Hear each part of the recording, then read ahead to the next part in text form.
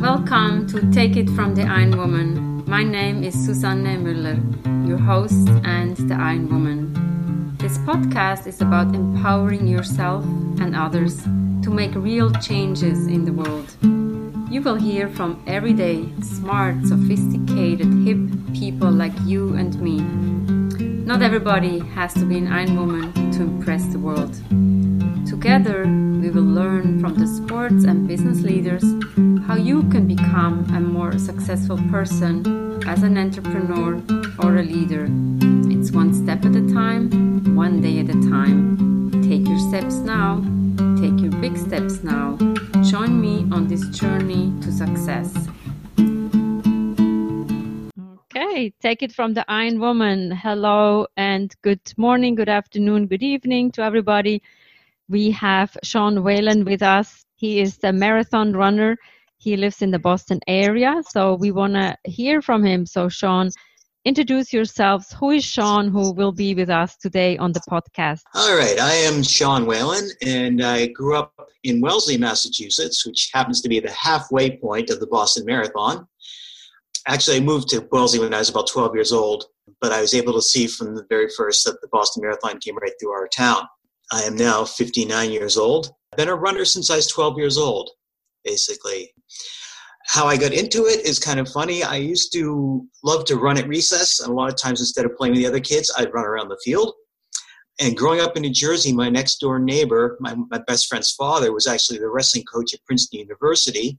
And he used to get up every morning and run 2 or 3 miles. And all us kids used to watch him, and then we started joining in. So the big thing was to run with Mr. Johnson every morning for a mile or two. And it just seemed like a natural thing to me.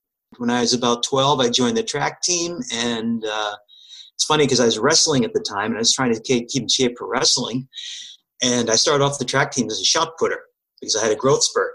And the coach used to make everybody do a mile warm-up before our workouts. And he kept looking at me doing the mile warm-up. And he said, I'm going to take that shot putter and I'm going to put him in a half mile.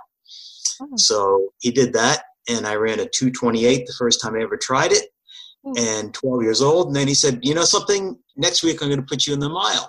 And I said, well, how do I pace a mile? That's a long way. And he goes, well, just go just like you did in the half mile, but go twice as far. So I did. And I ran a 4:58 the first time I ever tried a mile at 12 years old. So that's amazing. That was the beginning of a long teenage running career.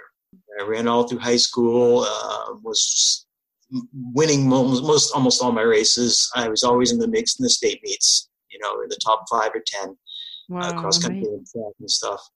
So it's just a part of me. And I've always run. Even if I wasn't competing, I'd love to go out and run. So. That's amazing. And it seems like you always won, right? So what is this? So we get competitive. How did you translate that into your professional life or your later years? I'm wondering. I was very competitive. In fact, to a fault. I got to the point where it was encompassing my whole life. I really wanted to, I was getting too worked up for my races. I was getting too worked up for my workouts. And I realized when I was about 18 years old that I had to step away from it for a while, from racing. And I did. I kept running every day because it was a mental thing as well as anything. It was a physical break. I love the feeling of it. But I stopped competing for a good long time. I did throw one marathon in there when I was 19 just to try it. But between the ages of 18 and about 22, I didn't compete at all except for that one marathon race run. And what do you think made you stop? Is that because you felt like I'm too competitive with the world, with myself? Yes. There's a lot of pressure, mostly put on by myself because people knew my name. And a lot of the people that I was running with went on to become world-class runners. And I was always a little bit embarrassed that I wasn't quite making that next step up. I mean, not to throw names around, but Alberto Salazar lived 2 miles away from me, was a year or two older than me. So I'd run into Alberto all the time. We had a New England's 2-mile champion a couple years ahead of me in high school. We just had a huge running community in the area. Yeah. And to not be successful after being successful for 3 or 4 years was kind of like, I've had enough of this. I need to step away and just enjoy it. Yeah. So that's pretty much what I did. interesting to see. So I think when you are always with those elite, like not everybody can be number one, right? How is it then if you're number 4 or 5? So you're like almost like nobody compared to the number 1 and number 2. So it's psychologically, it's difficult. Right. And you're young, 18, 19, right? You're like, I want to be the number 1. How did you get over that? Yeah, and I'd grown up, being number 1, and to step away and realize there are guys, no matter how hard I train, who are going to beat me and are faster than me was kind of a little bit of a blow. I did run the Newport Marathon in Newport, Rhode Island in 1979, and I did it on about a week's notice. I've been running probably 50, 60 miles a week, and I decided about a week before, like, I've got next weekend off, and the Newport Marathon and I have a friend going down, so I'm going to go down and join it. So I joined up to my first marathon with about a week's notice. I think I maybe threw in a 16 or 17 mile run there along the way, like a week beforehand, just to test it out. And I ran a 2:49 at the age of 19 at Newport. So fabulous. And then after that, I didn't really race again for 2 or 3 more years. And when I did sneak back into racing, I used to use aliases instead of using my name so that my name wouldn't appear halfway down the listing, the results page. Oh my God. Yeah, because I wanted to be in shape before I started having my name out there. So it was a very self-conscious thing, and it probably was a little bit self-destructive in the fact that I really didn't want to be seen as not an elite runner all the time. Wow. So what kind of names did you have, like Fast Joe or? No, I used to use one like, I used to use, going back to an old Monty Python skit, there was a character named Dinsdale Piranha. Uh-huh. So I would use Dinsdale Piranha sometimes. Another one was Rusty Patina. Something that was kind of a half-joke name but wouldn't raise too many eyebrows. Yeah, or Miles Runner I used once. That's a good name. Yeah. And these were the days before all the chips and everything, right? But what about age? And so I think when people are cheating with their age, they put them in the 35 to 40 age group because that's the most competitive age group. How was that? Well, this was back in the day of popsicle sticks.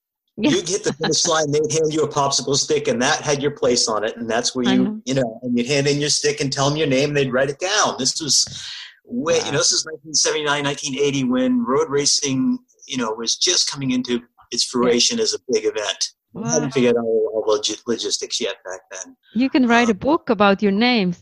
You're a pioneer, right? Right. And the other strange thing that happened around this time is that Boston area, especially the Greater Boston Track Club, had some great runners with Bill Rogers and Randy Thomas and people like that. Mm-hmm. But New Balance, which was a couple towns over, started to house all their elite athletes in Wellesley. Mm-hmm. So I'd be running down the street, and there would be Greg Meyer, there would be Bill Rogers, moved to Sherburne a couple towns away. So on any given day, I could go out and see the world's best runners running down my street. And it was definitely an uplifting experience as well, where you want to run with the pack. And if you can keep up with that pack, you're doing pretty well. I'm envious of those times, right? And also your pace. Oh my God, this is amazing. So, but I was just running, up until I was about 23, I was just running for fun because I felt like the fitness and the mental break that it gave me and general feeling of well-being. And then I started to slide back. Actually, another funny story is I slid back into a girlfriend, a girl I was dating at the time, decided she wanted to run the local 10K. So I'm like, okay, well, I used to run. I'll jump in with you. And I was just running along with her. And about halfway through it, I started seeing red. Like, okay, the competitive juices are coming back. I can't just run, here at my 6:30 pace or whatever I was doing at the time. So I launched into a 5:15 mile or something like that. And I went another mile like that, and another mile like that. And I said, I missed this. So that's when I started to get back into racing again. I kind of realized I missed this competitive fire. Right? Yeah. Mm-hmm. Interesting. Yeah. And how many marathon in total have you completed so far? I've done 4. Only 4. Yep. I did Newport in 1979, and then I did Boston in 1984, and then I did the Coast of Maine Marathon in fall of 84, and then Boston in 1985. Boston in 1984, I ran a 2:32:04. I started at the way in the back of the pack because I didn't want to be in people's way, et cetera, et cetera. And I realized I was a mistake right off because it took me 2 minutes just to hit the starting line. My clock time was 2:34, but my watch time was 2:32 because it took me 2 minutes to get to the starting line. And then I ran the coast of Maine that fall, and I think I ran a 2:35 there. And then the next year at Boston in 1985, I went for broke, and I trained up for it hard, started training in the end of November. And I was on 2:20 pace up to about 22 miles. And then you hear about the wall? Oh, well, yeah. I found the wall, and then it landed on me. It was unlike anything I'd ever experienced in my whole life. It was all of a sudden, I got up over Heartbreak Hill and over the hills and past Bill Rogers' store on my left, and we started going downhill in the Cleveland Circle area. And I'm a great downhill runner, and I thought, okay, I'm going to start reeling in some people. I had a couple of friends just ahead of me. And within half a mile, it felt like somebody had come out and hit me over the head with a baseball bat. Everything went gray. I got tunnel vision. I couldn't run straight. I kind of felt like I was running in oatmeal. And I slogged in the last 4 miles in probably 12-minute miles and ended up running a 2:47 something. Ooh, that hurts, right? When you're on such a course. And that was probably the end of my racing career for another 12, 15 years. I didn't want to go back to that place. But I made a huge mistake because the year B2, the 2 marathons I run before that, I had so much left over at the end. I was like, darn, I wish I could have run faster. I should have started faster. So I went for broke. And it definitely came back and bit me. Well, we all know the marathon only starts at mile 20, right? So you need to conserve. And we all know the Boston, I did it 3 times, the Heartbreak Hill. I have to say, when I ran it, the first time everybody was talking about Heartbreak Hill. And I was so trained, I knew, and I was flying up. And I was like, who is talking about those hills? Nothing. But then for me, the downhill was easy. I used to be a skier in Switzerland. But then the hardest part were the last 4 miles that are so flat. Psychologically, I was done. Right. This was the hardest for me. So the next time I trained, I was like, let me train for the hills, but also the last 4 miles flat. So I always would train uphill, uphill, uphill, and then a period of flat, boring miles. So that was my training. Yeah, it's all meant in a way. Well, it's funny because your quads get burnt going up the hill, and then you get the downhill, and your quadriceps starts saying, okay, now I'm doing a braking action instead of a lifting action, and they just scream. They just scream at you for that. Yeah. Wow, I'm sure you have many stories. And then, so you stopped a little bit, and did you still run every day, or do you still run every day?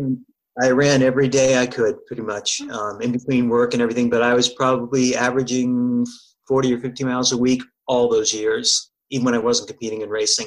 And it was also a work schedule thing. A lot of times my work schedule meant that I couldn't run on weekends, couldn't run, I have to run at night and miss races and things like that.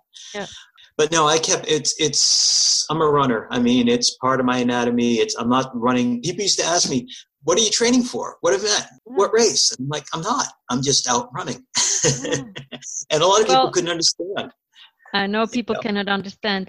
I always say, you don't want to be around me when I don't run. So how would that be for you if you don't run? I do get testy. I'm not quite as happy a person when I'm not running as I am when I am running. And there have been I've had a couple injuries along the way would have kept me off for 6 or 8 months or a year. 2 bone spurs on my heels I had ever removed. That kept me off my feet. And I was on a bicycle, 3 weeks later.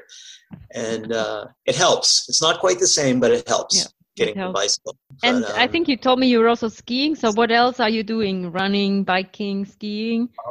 Well, yes, an avid skier, downhill and cross country. I used to cross country ski back in high school when I was training for running as well, which was very odd back then because nobody ever cross country skied in America back then. But I got into downhill skiing in my late 20s and do a lot of that. And then I'm also into yoga. I do yoga 3 or 4 times a week now when I have time. Yeah. It's very important for runners, especially as we get older. You have to keep them at the flexibility and everything going. And then during the summer, I also do some rowing. I've got a rowing sculpt and live on the water on the place during the summer so I can get out and row a few days a week. Try and keep active. a wealth of information. And I'm curious to find out, so what if we have some listeners and they're new to running, or they think we're crazy when we run and listening to you? What kind of advice would you have for people who want to start getting into running or keep up running and get faster and get to the 2:30 or 2:20 marathons? Well, unfortunately, that's not in everybody's genetics. Okay. To be fast. Okay. I was a track runner in high school, and I was never quite fast enough to continue being a track runner. Mm-hmm. So I kind of switched up to road racing, and then I realized I was kind of a little bit big and bulky for marathons. So I did more road racing than anything, somewhere between 10K and 12 miles is my sweet spot. But as a beginning runner, the most important thing is you have to enjoy it. Mm-hmm. You don't think of it as trudgery. Don't think you have to go out and do it. If there comes a day where you just don't feel like going out and running, don't go and run. Go find something else, do something else a little different, do some stretching. There are days where I just don't feel like doing it. I'm either too tired or something else is going on. Don't beat yourself up over it. It really has to be an enjoyable experience. And if it's not, it's probably not for you. But I'm thinking that most people, once they get out there, and the other thing is the hardest step is the first one out the door. Okay, that's always it. Yep. There's been so many times where I'm putting on my shoes and I'm doing a couple stretches and I look outside and it's 35 degrees and raining. And I thought, do I really want to do this? And I go out the door and 150 yards, 200 yards later, I'm like, yes, I do. This is great. Even though it's raining and it's pouring and it's cold, I'm loving this. So get out the door and just do it. Make sure you enjoy it. And if you don't enjoy it, change your setting. Maybe you don't like running in the street. Maybe you like running in the woods. Some people don't like hills. Just avoid them. But do what you enjoy doing and make it fun. I think that's the most important. Yeah, so these are very good recommendations. And you also mentioned you do yoga. I remember when I started yoga, there were no guys in yoga. So tell me, how did you start yoga? Or is that just because you needed to stretch more? I needed to stretch more, and I remember reading when I was 15 or so in maybe Runner's World magazine that yoga was a good thing for runners. So I went and I went down to the local store and got a book on yoga, and it showed that maybe 15 basic poses that were stretching and yoga poses, and I used to do those. So I incorporated that into my life when I was about 15.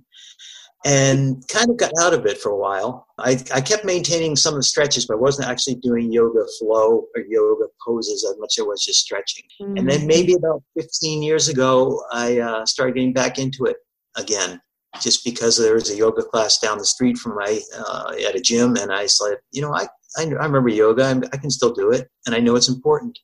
Yeah. So, yeah. I think it's super important. And when you run too much, probably also as a beginner runner, you get injured, you get frustrated. So I think it's important to have that balance. If it's biking or weightlifting, whatever it is, don't focus so much on one thing. You have to be very well-rounded. And the other thing I wanted to say is I don't like hot yoga. I find that I sweat enough in my running. And that the hot yoga where I'm supposed to be sweating all the impurities out of my system and everything, that's kind of going beyond what I need at this point. So I try to avoid the hot classes. So, because it is detrimental to my running, especially during the summer. I can't do a hot yoga class and go out and run in 90-degree heat and survive very well. So I try to the regular old yoga doesn't have to be hot, doesn't have to be too strenuous. Good. Wow. And you still do some races, like some people, they say like, oh, let's do some turkey Thanksgiving races, or you just run for yourself? I run for myself. And if I happen to be in fairly good shape, when a race comes up, I will jump into it. But I don't really plan too much ahead to racing. I actually gone back to the Falmouth Road Race the last couple of years in a row. That's a nice one, yeah. It's funny because I ran Falmouth when I was 15 and 16. Mm-hmm. And I remember back then it was just a low-key event. And I remember at the end of Falmouth when I was 15 years old, I sat down at a picnic table and was drinking a Coca-Cola.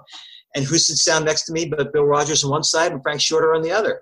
And here I am 15 years old and I'm sitting next to Bill Rogers and Frank Shorter. And I thought, I'm never going to top this. This is crazy. And so I didn't go back to Falmouth for years after that because I didn't want to tarnish that image of how I left it, years ago.